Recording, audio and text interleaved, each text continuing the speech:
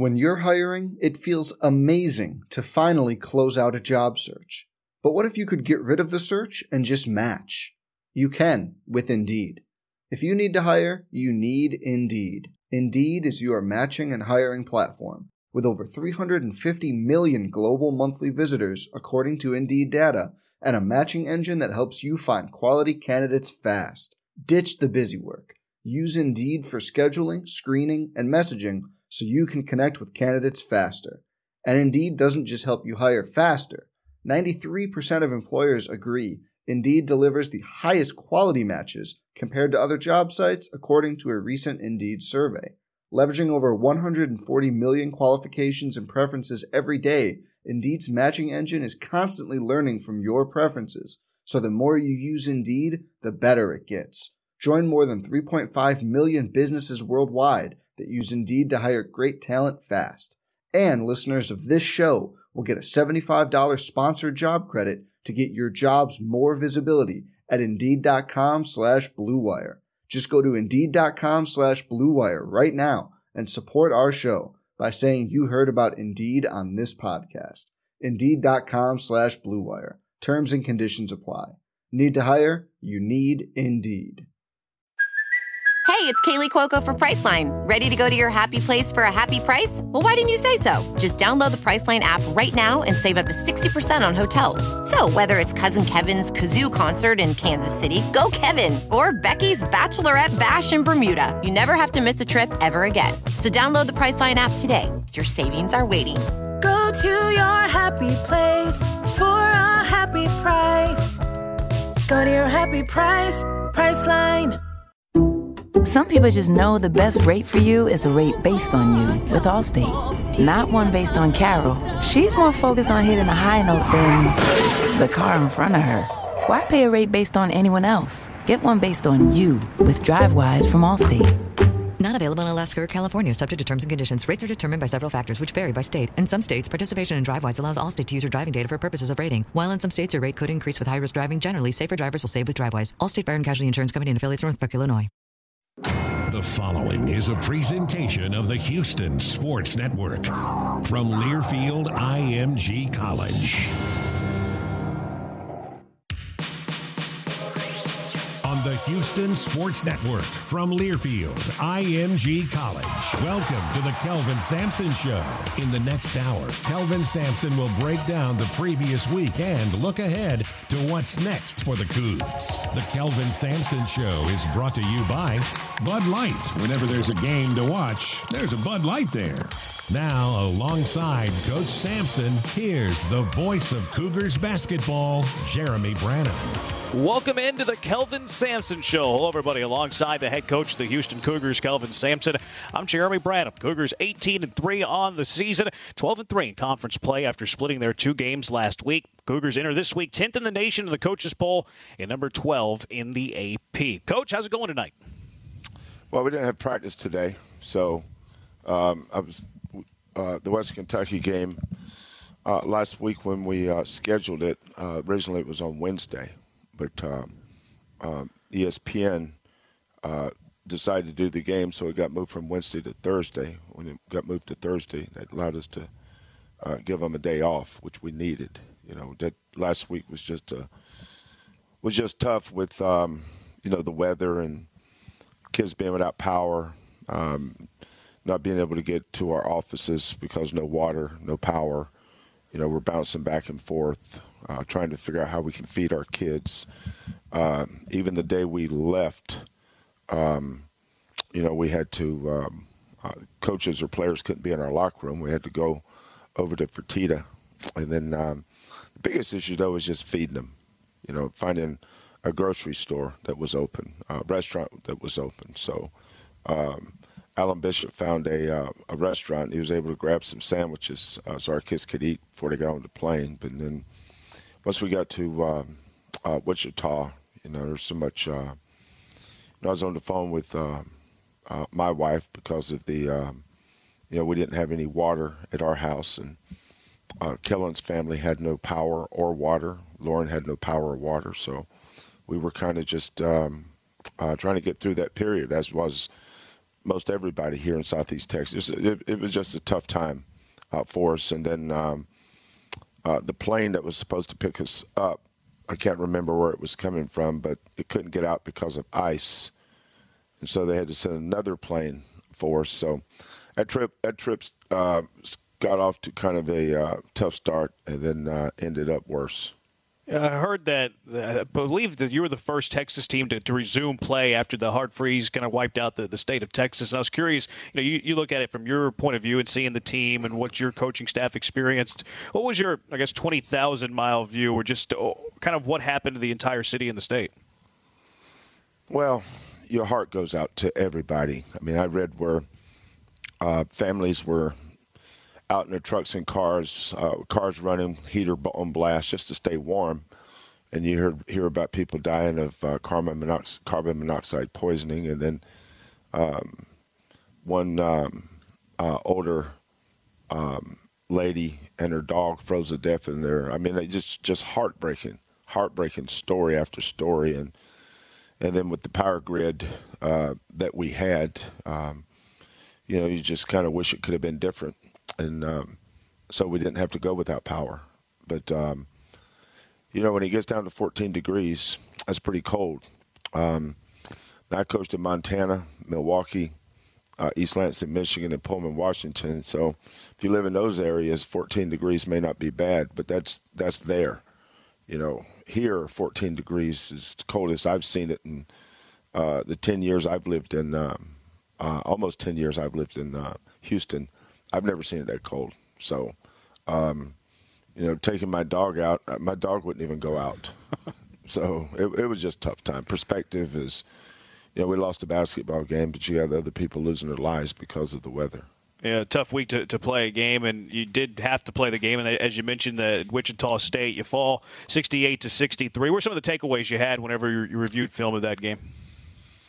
Well, I didn't have to review the film on that one. I was right there in the collision course of it. For us to be the kind of team we want to be, we have to have high energy. You don't casually get a rebound or casually get a loose ball or casually get out and run. I mean, everything has to be purposeful. One of the things that hurt us, we got up 28-16, 12, then we got up 30-19. Right before that, Dejan picked his second foul up, so I don't think he played the last 9 minutes of the first half, and then Justin Gorham picked up his second foul. Obviously, Fabian, we decided that we'd try to work him in. Little did I know I was going to have to work him in that early. But he actually did okay. He's just so far away from being in game shape right now. But give Wichita State credit. When I say they hit some tough shots, some of those shots, I'm glad we didn't foul them. But that backcourt they have is terrific. Alteric Gilbert's a senior, started at Connecticut for 3 years, McDonald's All-American. Tyson Etienne and Justin Gorham, I think, are the two most improved players in the conference. He's definitely a first-team all-conference player. Then Dexter Dennis, a lot of people thought he would be Wichita State's best player last year. So we lost the game, but we also lost to a good team. Mm-hmm. They played good. And that was the first time we played on a court that had a home court advantage, because I think they had 5,500 fans in that place, and that roundhouse gets loud. Now, we've played well in there in the past, but and the other night we had a chance to win. With everything that seemingly went against us, namely them just making so many tough threes. They missed a free throw.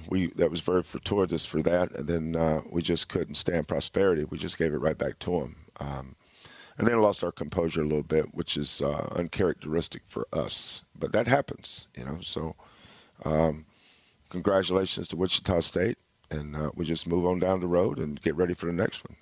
Quentin Grimes said after the game against Cincinnati, they were asking him to go back to that trip against Wichita State, and they said that you guys were watching film past midnight once you got back into town. Yeah, that's what he said.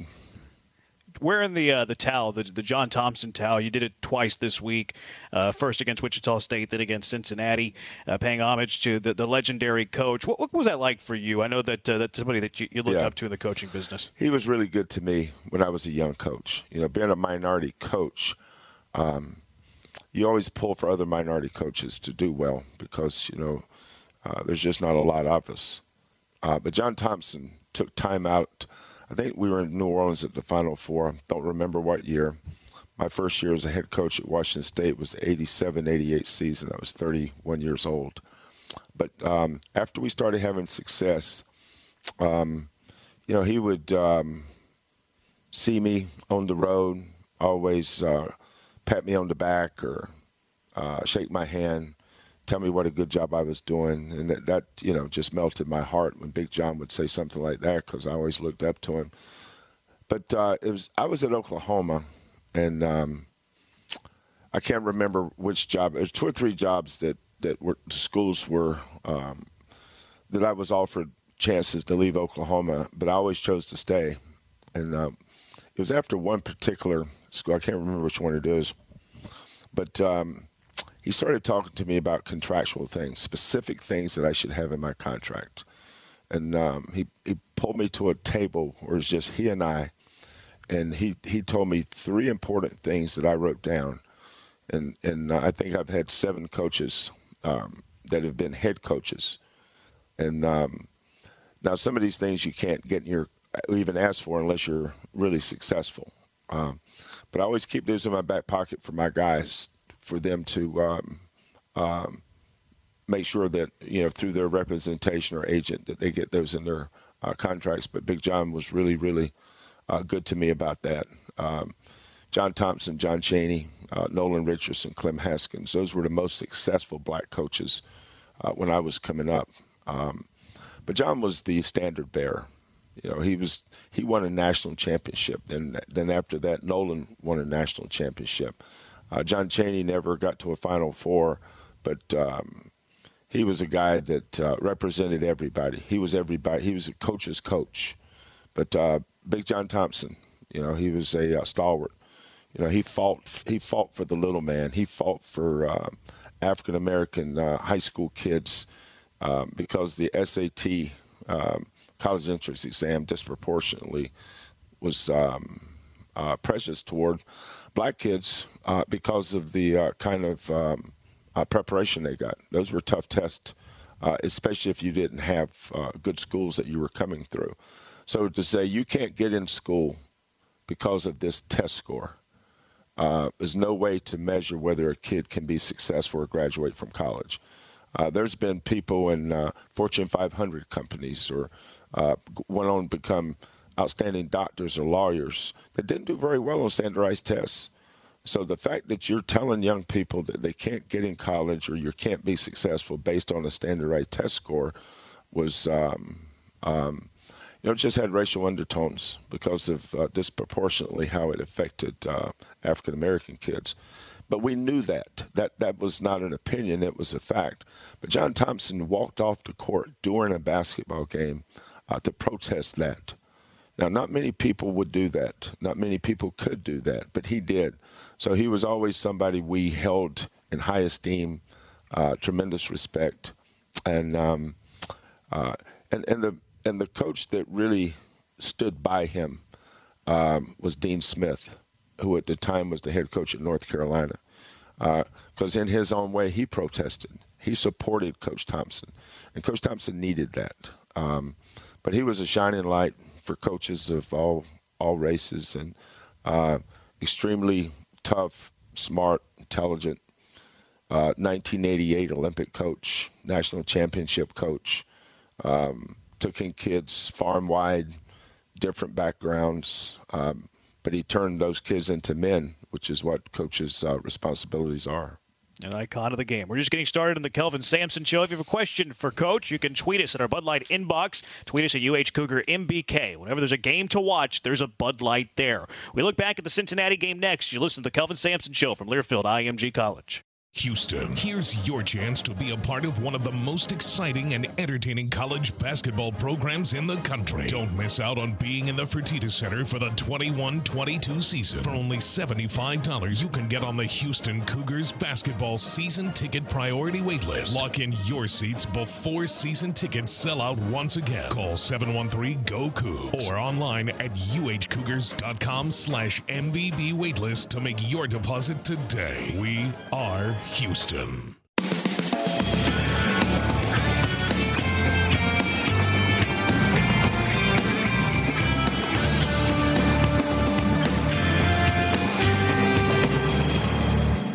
back into the Kelvin Sampson Show alongside the head coach of the Houston Cougars, Kelvin Sampson. I'm Jeremy Branham. Kelvin Sampson Show brought to you in part by Ambetter from Superior Health Plan.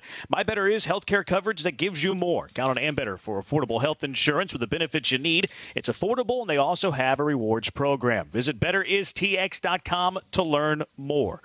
Coach, the game you played yesterday, Cincinnati 90-52 victory in that one. Imagine you were pleased with the bounce-back win against the Bearcats yesterday in dominating fashion. Well, I was pleased with our preparation, our attitude. There's two things in your life that you have complete control over. Your attitude and your effort. Your attitude controls your effort. I didn't think we had the right attitude in any of our. I'm going to take the first one away to Tulsa. That was COVID. Nobody knows what we were going through at that time, but us. So, but I know that's all that matters. But the East Carolina and the Wichita State game, when you look at those two games, our preparation, our player leadership, our ability to compete and fight versus yesterday. We haven't lost a lot around here. I think in the last 4 years we've lost 7, 4, 8, and now 3. When you compare that to 27, 33, 23, and now 18, that's percentage-wise, that's pretty good. But when we lose a game, I take it personal, and I want our players to take it personal. But they're going to get take their cue from me. So, when we have a game like that, you never prepare for it. Sometimes you get ambushed by it. Sometimes you're surprised by it. But I just like the way we prepared for Cincinnati. Our scouting reports weren't any different. The way we prepared the team any different. The only difference was their attitudes were better. Especially Dejan Giroux. But we made we tweaked some things, and you have to do that as the season goes on. A coach always has his finger on the pulse of his team. How do we get better? What can I do to make us better? So we tweaked a few things. That didn't mean it was going to work. I've tweaked some things in the past over the last 30 years and it didn't work. Some things do, some things don't. But it works because of the players, not because of the coach. One of the things that you tweaked at the start of the game, everybody can see the starting lineup, of course. Reggie Chaney inserted into the starting lineup. First time you've tweaked the starting 5 in a while. What'd you like about that change? I just thought we got off to a really good start the second half. Where Bryson has let down. You think about Chris Harris last year at the 5 spot versus Bryson this year. Chris had a great senior year. Most of our seniors have had great senior years. Nurizana, Wes Van Beck, Damian Dotson, Rob Gray, Corey, Galen, Devin Davis, Chris. You go down the list. Bryson hasn't had a great senior year. And but in this COVID year, you don't judge people, especially when you don't know what they're going through. I think this COVID thing has bothered him more than anybody else because Bryson's a very analytical, thinking, introspective young man. The George Floyd thing impacted him tremendously. Things that goes on in the world impacts him. So from a mental standpoint, Bryson tends to want to solve a lot of issues, and I think it's carried over to his play. What we do is we're very patient. We allow kids to work through things. We support them. We love them. But just because they play poorly doesn't mean that we don't love them. But we have to understand why. But at the same time, you have a responsibility to your team. And I thought that injecting a little more energy, especially on pick and rolls, keeping balls alive on the glass, being physical in the post, staying home and not wandering around trying to solve everybody's problem on the floor. I thought Reggie would do those things. When Bryson's playing at a high level, we're better with him in the lineup. There's no question about that. But I thought, Bryson blocked 5 shots the last 2 games. His verticality is a issue at the rim. He's done a great job of doing those things. But, it's just flying around being aggressive. We'd like for him to do a little bit better, and I thought Reggie was okay. But I think our best lineup yesterday probably was when Fabian and Justin was in there at the same time, and we just haven't had a lot of time to practice that one. Wanted to ask you, of course, about Fabian White. Just his second game that he played in yesterday, almost finished with a double-double, 10 points, 9 rebounds, less than 9 months after tearing his ACL. And I wanted to ask you first just the process of him tearing the ACL, the communication that he had with the coaching staff, announcing that he wanted to come back eventually, and then the hard work to get to where he's at right now. Well, success has many fathers. Defeat is an orphan. When things don't go good, you don't see very many people want to step up and take credit for that. It usually falls on an empty neighborhood. But there's a lot of people that deserve credit for Fabian. Number one, Fabian. Fabian has worked tirelessly with John Houston and Alan Bishop and Kelvin. Those three guys. John from a rehab standpoint, Alan from a just conditioning, and then Kelvin basketball. But the last month, you could see him, and once he got cleared, John said, I can't remember what day it was, a couple of weeks ago. He said, if he gets through this appointment with Dr. Lowe and they clear him, we're going to let him start doing 4-on-4. Then he went back to his last appointment with the doctor, and they allowed him to go full blast. And once he went full blast, it's almost like riding a racehorse. You had to pull him back a little bit because he wanted to go, but it's a marathon. It's just not a 50-yard sprint.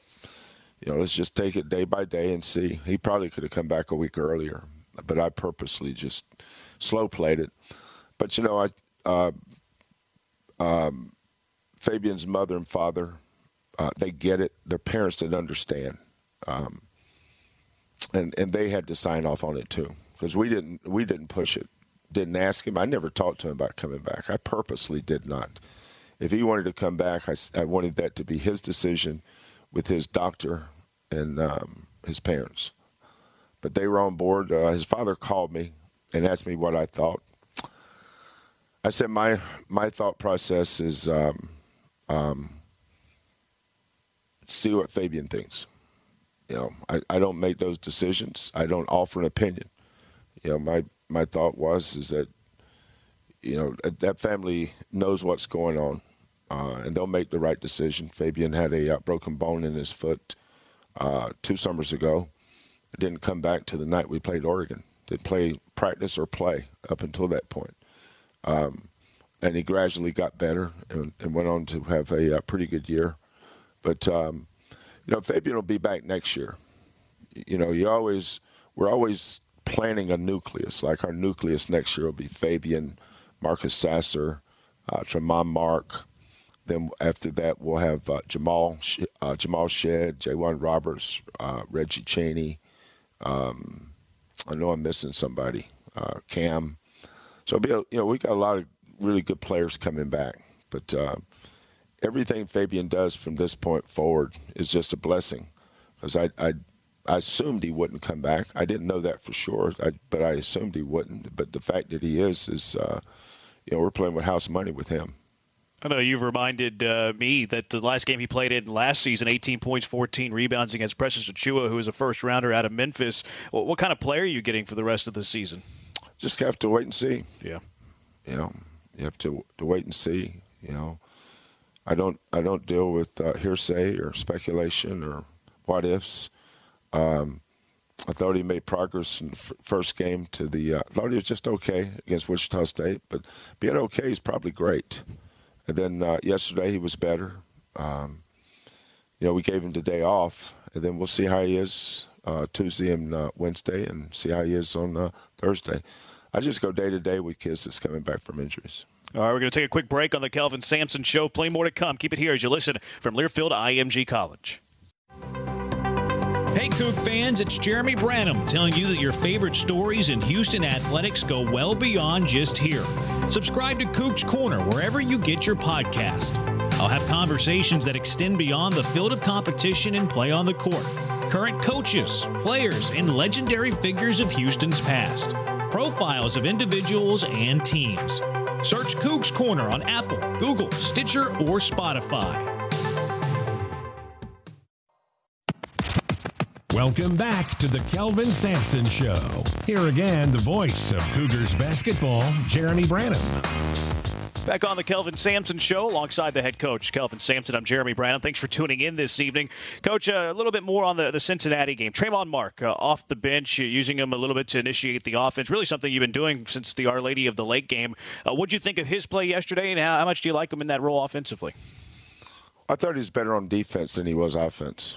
One of the things that keeps certain guys off the floor is not their offense, it's their defense. When people pay money to go watch a basketball game, they're not watching guys guard or paying to watch guys guard or watch guys get on the floor after loose balls or rebound. But if you don't do that, you're not going to win. That's a big reason why we've won so many games, have been as successful as we have been. We've been pretty good in those areas. But the thing I liked about Tremont yesterday was that he didn't take a shot until after he had 3 defensive rebounds. And obviously that was a huge point of emphasis in practice after the Wichita game, is that our guards have to rebound. If you're going to stand out there and just watch, you might as well go sit in the stands and pay $5 and get you some popcorn and some breast iced tea and just watch the game. If you're going to be out there and play, ball hits the rim, the only way that you're going to run is get the rebound. You don't just if you're taking the ball at the net a lot, teams get back. It's like the hardest teams in our league to run on are the teams that don't send anybody to the offensive boards. They send everybody back. Tulane's a good example of that. Tulane doesn't give up a lot of easy baskets because as soon as somebody shoots it, 4 guys are sprinting back. So you say, why didn't you run more tonight? Well, here's why. I don't spend time trying to explain that kind of stuff, but Cincinnati did send people to the boards. Wichita State sent people to the offensive boards. The problem is they impacted us with tips. We didn't get any clean rebounds. The rebounds basically even. A lot of teams hang their hat on out-rebounding us, but we've won games being out-rebounded. Because we out-rebound somebody, we're not guaranteed to win. Just like if we get we get out-rebounded or we out-rebound somebody, there's no guarantee either way. But the thing I liked about yesterday was that in the Wichita State game, the reason why that was such a half-court sumo wrestling match is that the 2 guys that have to rebound for us absolutely is Dejan and Quentin. Damian Dotson led us in rebounding. Armani Brooks led us in rebounding. Nate Hinton led us in rebounding. Now, Devin Davis led us in rebounding one year, and Justin will lead us in rebounding this year. But most times our leading rebounders are guards, and we have a system for that. We have a plan. Didn't start this year. It started 7 years ago.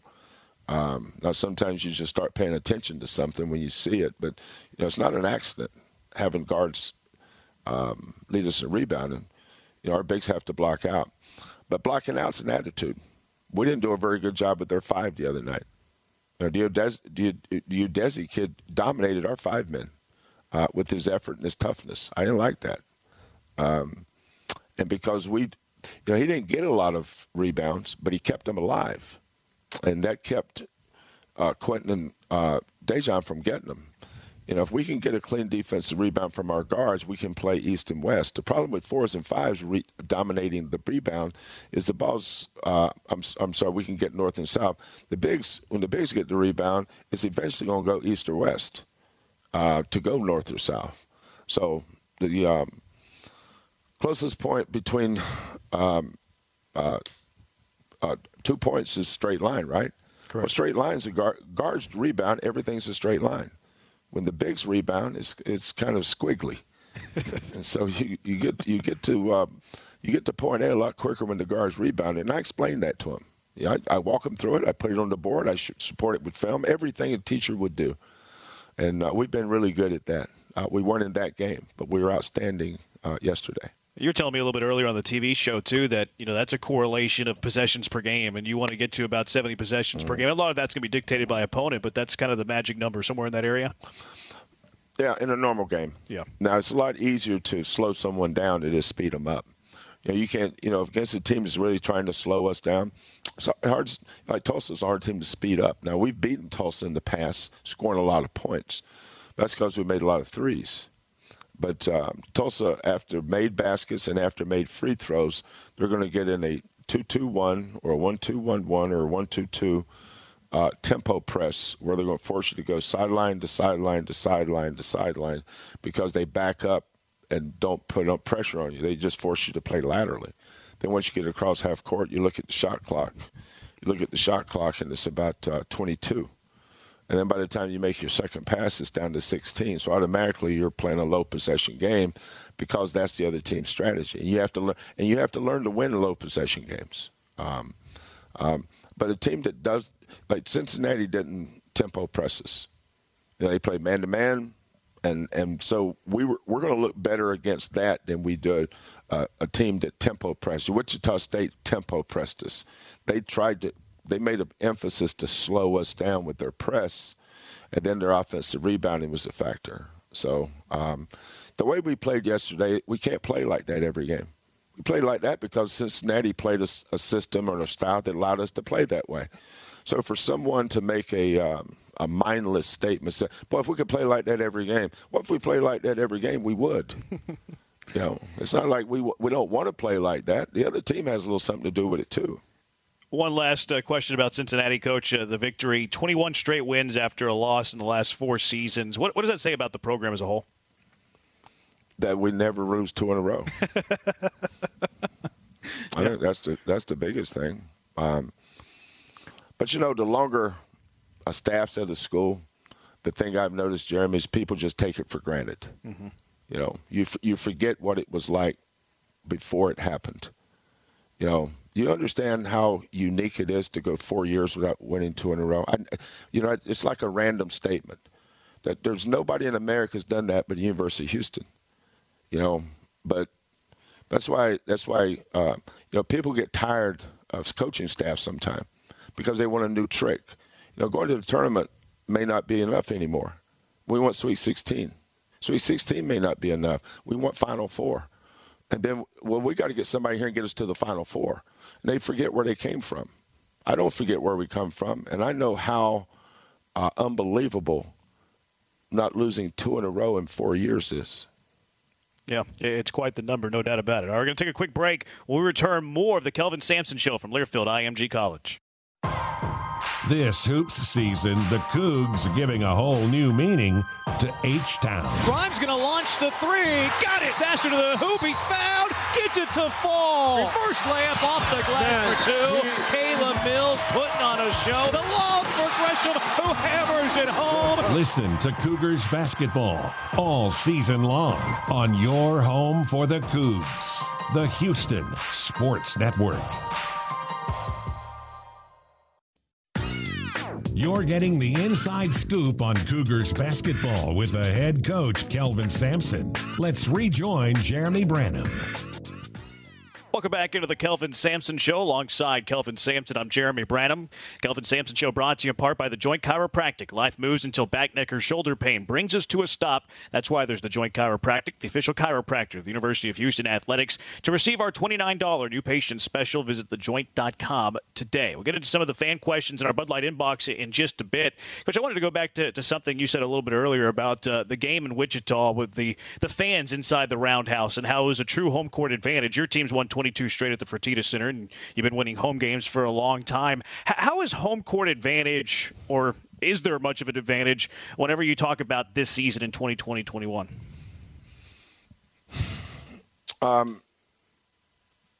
Yeah, there can be an advantage, especially in the situation we were in the other night, because I thought Coach Brown and his staff did a great job getting those kids ready to play. And Wichita State has great fans anyway. Since we moved into the Fertitta Center, for 5 years in the Hawthorns, I never felt like we had an advantage based on what I saw at other schools. We had a low bar as far as what we thought an advantage was because we'd never seen it. But Wichita State's got one of the great home court advantages in America. So does Cincinnati. But so does University of Houston with the Fertitta Center. Since we moved in there, that's a tough place to play. I would stack our home court advantage against anybody in our conference. I've coached at Arizona in their heyday when Lute Olson was there. McKell Center was unbelievable. I think I went to the Allen Fieldhouse at Kansas 12 times in that league, 12 straight years for sure. Not a lot of great home court advantages in the Big 12. The two that jump out to me is Oklahoma State when Coach Sutton was there at Old Gallagher-Iba. I don't remember the new place, the advantage there, so it must not have been great. But Old Gallagher-Iba was unique now. Those Cowboy fans were unbelievable. And so was Allen Fieldhouse at Kansas. That place was terrific. The other one was the Hearn Center when Norm Stewart was the coach at Missouri. We'd take teams in there, and they'd have 16,000. That place was rocking. But in this conference, I think the best home court advantages are Wichita State. When we played at Connecticut last year, that place was unbelievable. Connecticut had great crowds. Wichita State's unbelievable. And who else did I say? But the Fertitta Center. I can't wait to get our fans back into Fertitta Center. I mean, that place is rocking. I hate it that Bryson and Dejan and Justin especially went through their entire senior season without experiencing what Chris did last year and Galen, Corey, Breon did the previous year. Rob Gray had to, he finished his senior year at Texas Southern. But it's been a rocky road for some of these kids, but this year especially. That's why, and this COVID year, I can't tell you how proud I am of these kids. No disappointments, no discouragements. The fact that we played 21 games, I think, is a miracle in itself. I never thought we'd get to 21 when I watched all the cancellations in football, because that's the only thing we had to base it on, our only comparison. Analysis was football, and the Big Ten didn't start until the middle or late October, and our football team, God bless them, had 5 or 6 games postponed or canceled, and so I knew that this was going to be an experience for us, and it has been. It hasn't been easy. This is the most difficult year coaching a team that I've ever experienced. The Western Kentucky game that we just added, had I not added that game, we would have played 3 games in almost 18 or 21 days. 21 days. This time of year, we played South Florida on a Thursday, didn't play again till the next Thursday against Wichita State, and we were booked to play again not until Thursday to the following Thursday, and then to the following Sunday. So I'm getting that mixed up. When was South Florida? Was a Thursday, I think, and then we went from South Florida to yesterday, right? Yep. So Thursday to the following Sunday to the following Sunday was how it was, and that's just screws up kids' heads because they want to play. Practice at some point can become counterproductive. Because that's all you're doing is practice. I mean, we played yesterday. The game got over at 2:00. So basically, that's the day off. Because you're done at 2:00. Our starters were probably done at 1:15. That's true. And so you go from Sunday afternoon all the way to the following Sunday afternoon. So you give them Monday off. What are you going to do? Practice Tuesday, Wednesday, Thursday, Friday, Saturday, and let's play again on Sunday? No, you're not going to do that. There's only so much you can do at practice. Fabian doesn't need to practice. He needs to play in a game. And our players need to play with him in a game. Tremont's never played with Fabian. You think about the new guys on this team. Reggie's never played with Fabian. So we just it's one of those years where you're starting and stopping. And, our COVID experience was December and early January. I don't think Tim Jankovich has coached a game since January. He didn't.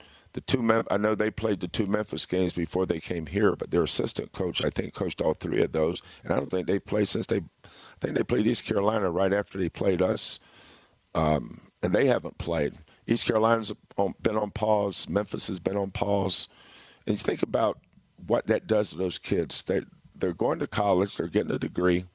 But they signed up to go play basketball, and they're not allowed to do it. And if you're on pause, that means that you can't even be with your coaches. And if you're in isolation, you're by yourself.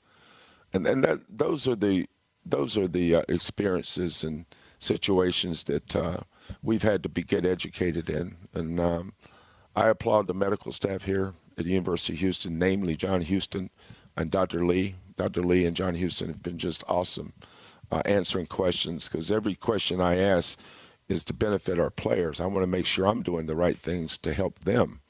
But there is no solution when you're playing 3 times in 21 days in the month of February. That's unheard of. You'd like to play, get in the routine where you're playing Thursday, Sunday, or Wednesday, Saturday.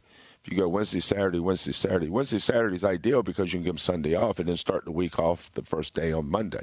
Then you go Monday, Tuesday, play. Then you go Thursday, Friday, play. Off Sunday, Monday, Tuesday, play. That's a great rhythm to be in. The players know what Monday's practice is going to be like. They know what Tuesday practice is going to look like. Then the game Wednesday. Then they know exactly what the Thursday practice is going to be like. And Friday, because it will be the same as Monday, Tuesday, getting ready for your next opponent. And then here comes Sunday. So we've never been able to get in a rhythm. When I say we, I mean all the teams, all the coaches. And after Baylor and Gonzaga, and Scott Drew's a good friend of mine, and he and I were texting the other night. I can't remember what day. It's been like 2.5 weeks since they played a game. Yeah. And he's not sure when they're going to play again. So it's just been it's been an experience. We're going to step away for a moment. When we come back, we'll dive into the next game for the Houston Cougars, which Western Kentucky, the opponent on Thursday. We'll also get to a question in our Bud Light inbox. You're listening to the Kelvin Sampson Show from Learfield IMG College. 68 teams, one program. March Madness is coming. Celebrate the return of the historic NCAA men's basketball tournament with the official NCAA men's Final Four souvenir program, featuring profiles on all 68 teams selected for the tournament. So take it to the basket, the shopping basket, by pre-ordering the official program now at publications.learfieldimgcollege.com. That's publications.learfieldimgcollege.com. Order today. Welcome back to the Kelvin Sampson Show. Here again, the voice of Cougars basketball, Jeremy Branham.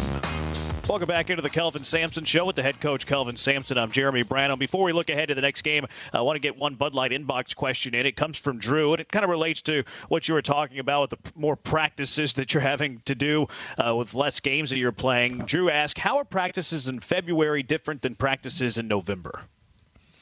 Well, February practices, normally you're preparing for your next opponent, whereas November you're preparing for the season. You're putting all your defensive rules and system in. We always play a scrimmage the last Saturday in October. So once we start practice, we're usually using that as an aiming point, getting ready for the scrimmage. What do we want the team to look like?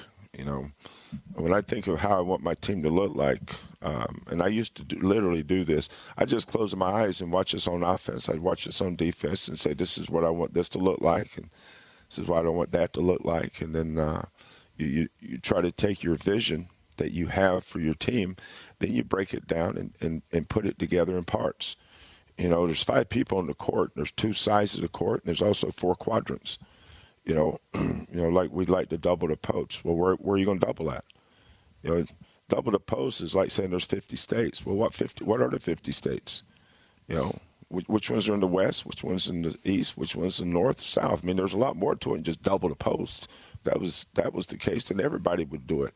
But we have to teach that. We have to teach how to guard pick and roll defense versus pick and roll offense because colleges are becoming more pick and roll dominant. Teams that like to play with the low post, we have to learn how to guard that. Teams that ISO you and put their best offensive player on one side of the floor and drive it, we have to know where our help is. Who's the helper? You know, and if the helper goes and gets beat, God forbid, then who's helping the helper? You know, there's a million things you have to work on in October and November. By the time you get to Christmas, you got a good feel for your team. This year, I'm still trying to get a good feel for the team because we just added Fabian. You know, Tremont is behind any freshman I've ever had, and it's because of COVID. Yeah. You know, he didn't get a June, he didn't get a July, he get an August. Nate Hinton, for instance, had June, July, August, September, October, November. Tremont started in November. Think about it. This year has been. That's why people don't know what they don't know.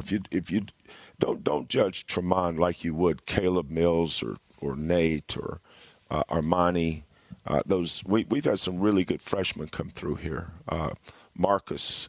In some ways, and it will be. Next year will be his freshman year.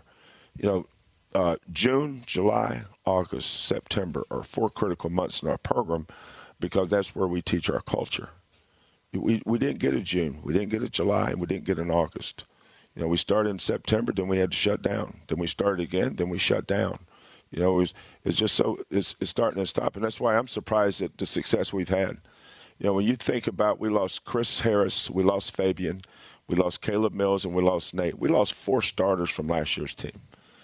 And these kids have picked up and plugged in. We've plugged in this piece, this piece, this piece, this piece, and we're sitting here at 18-3. If you'd have told me in October or November, not October, November was October this year, that we'd be 18-3, I would have said, "You talking about us?" I just wouldn't have. But that's why I'm proud of this team. Have we lost some games we'd like to? If we could we could make every shot, never make a turnover, get every rebound, run them down the score and score 100 points a game, we could be perfect. But there's a thing called human beings, and there's a thing called the other team. That's why it's hard to. I think 1976 was the last time a team went undefeated, and that was Coach Knight had that really special team. And then there was a Rutgers team, I think, in 77 that was close. Wichita State was close. Gonzaga's been close. But they have never done it. You're going to lose. In football, if you lose a game, you're probably eliminated from 10 bowls. You lose a game in basketball, it doesn't mean anything. When we start the season, we just want to be the best we can be every single night. But if you play 30 games a year, you're going to have some nights where you're not going to be at your best. The key is the next game.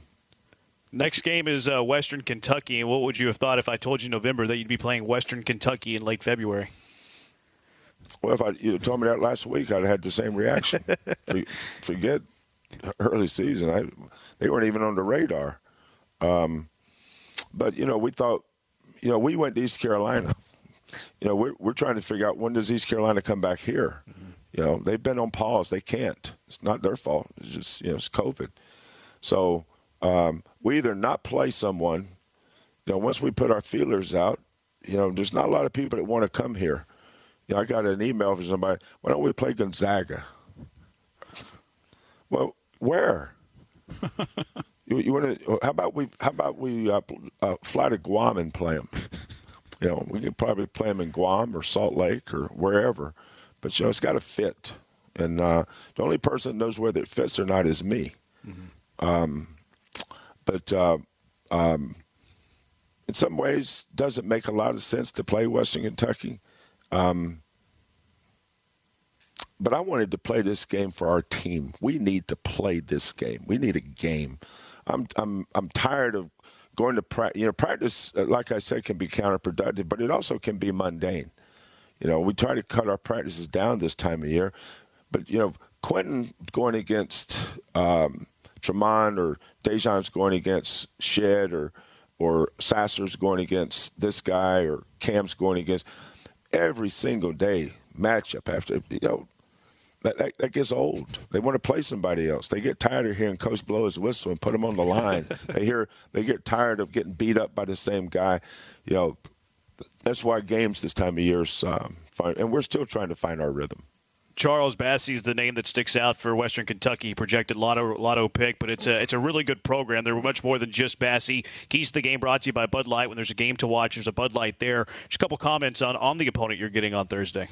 Well, every game that Bassey's on the floor, they're always going to have the best player. He'll be clearly the best player on the floor Thursday night. I remember watching him play against Nate in Spartanburg, South Carolina, in an AAU tournament. I said, "Who's this dude?" He was playing on a team, I think, from San Antonio, but you could tell he was a pro. You know, most people don't know what pros are, but I do. This kid was a pro. A P-R-O-W, pro. 6'10", 6'11". I think he's shooting he's 9 for 20 from the three-point line, 61% from the floor, 80% from the free throw line, 45% from the three-point line, 61 from the field. Those are incredible numbers. But understand, this team, when we were supposed to play Alabama on December 19th, and that game got canceled because of our COVID issues, the team that Alabama got to play them was Western Kentucky. The problem is they scheduled a team that beat them. Western Kentucky won so here we are doing the same thing. Western Kentucky's they beat Alabama at Alabama. They beat Memphis, and they were up, I think, 10 with 4 minutes to go at West Virginia, and ran into some adversity, as you can only imagine, and wound up losing by 6. But if you watch that game, it looked to me like Western Kentucky was the best team. So, talented team. They've got tremendous wings in Anderson, Hollingsworth, and point guard solid. But they got a star, outstanding coach, and Rick Stansbury. Rick's been a SEC head coach for years and years. He and I've coached against each other a lot over the years, but tremendous respect. This is good for our kids, whether we win it or lose it. Now, obviously, we like to win it, but you're playing an NCAA tournament team. This team will probably be an 8, 9, or 10 seed in the tournament that nobody will want to play. All right, wraps it up for us. Thanks for Mitchell Lee, Kelvin Sampson. I'm Jeremy Branham. Talk to you next week on the Kelvin Sampson Show. On the Houston Sports Network from Learfield, IMG College. You've been listening to the Kelvin Sampson Show. Tonight's show was brought to you by Bud Light. Whenever there's a game to watch, there's a Bud Light there. The preceding has been a Learfield IMG College presentation of the Houston Sports Network.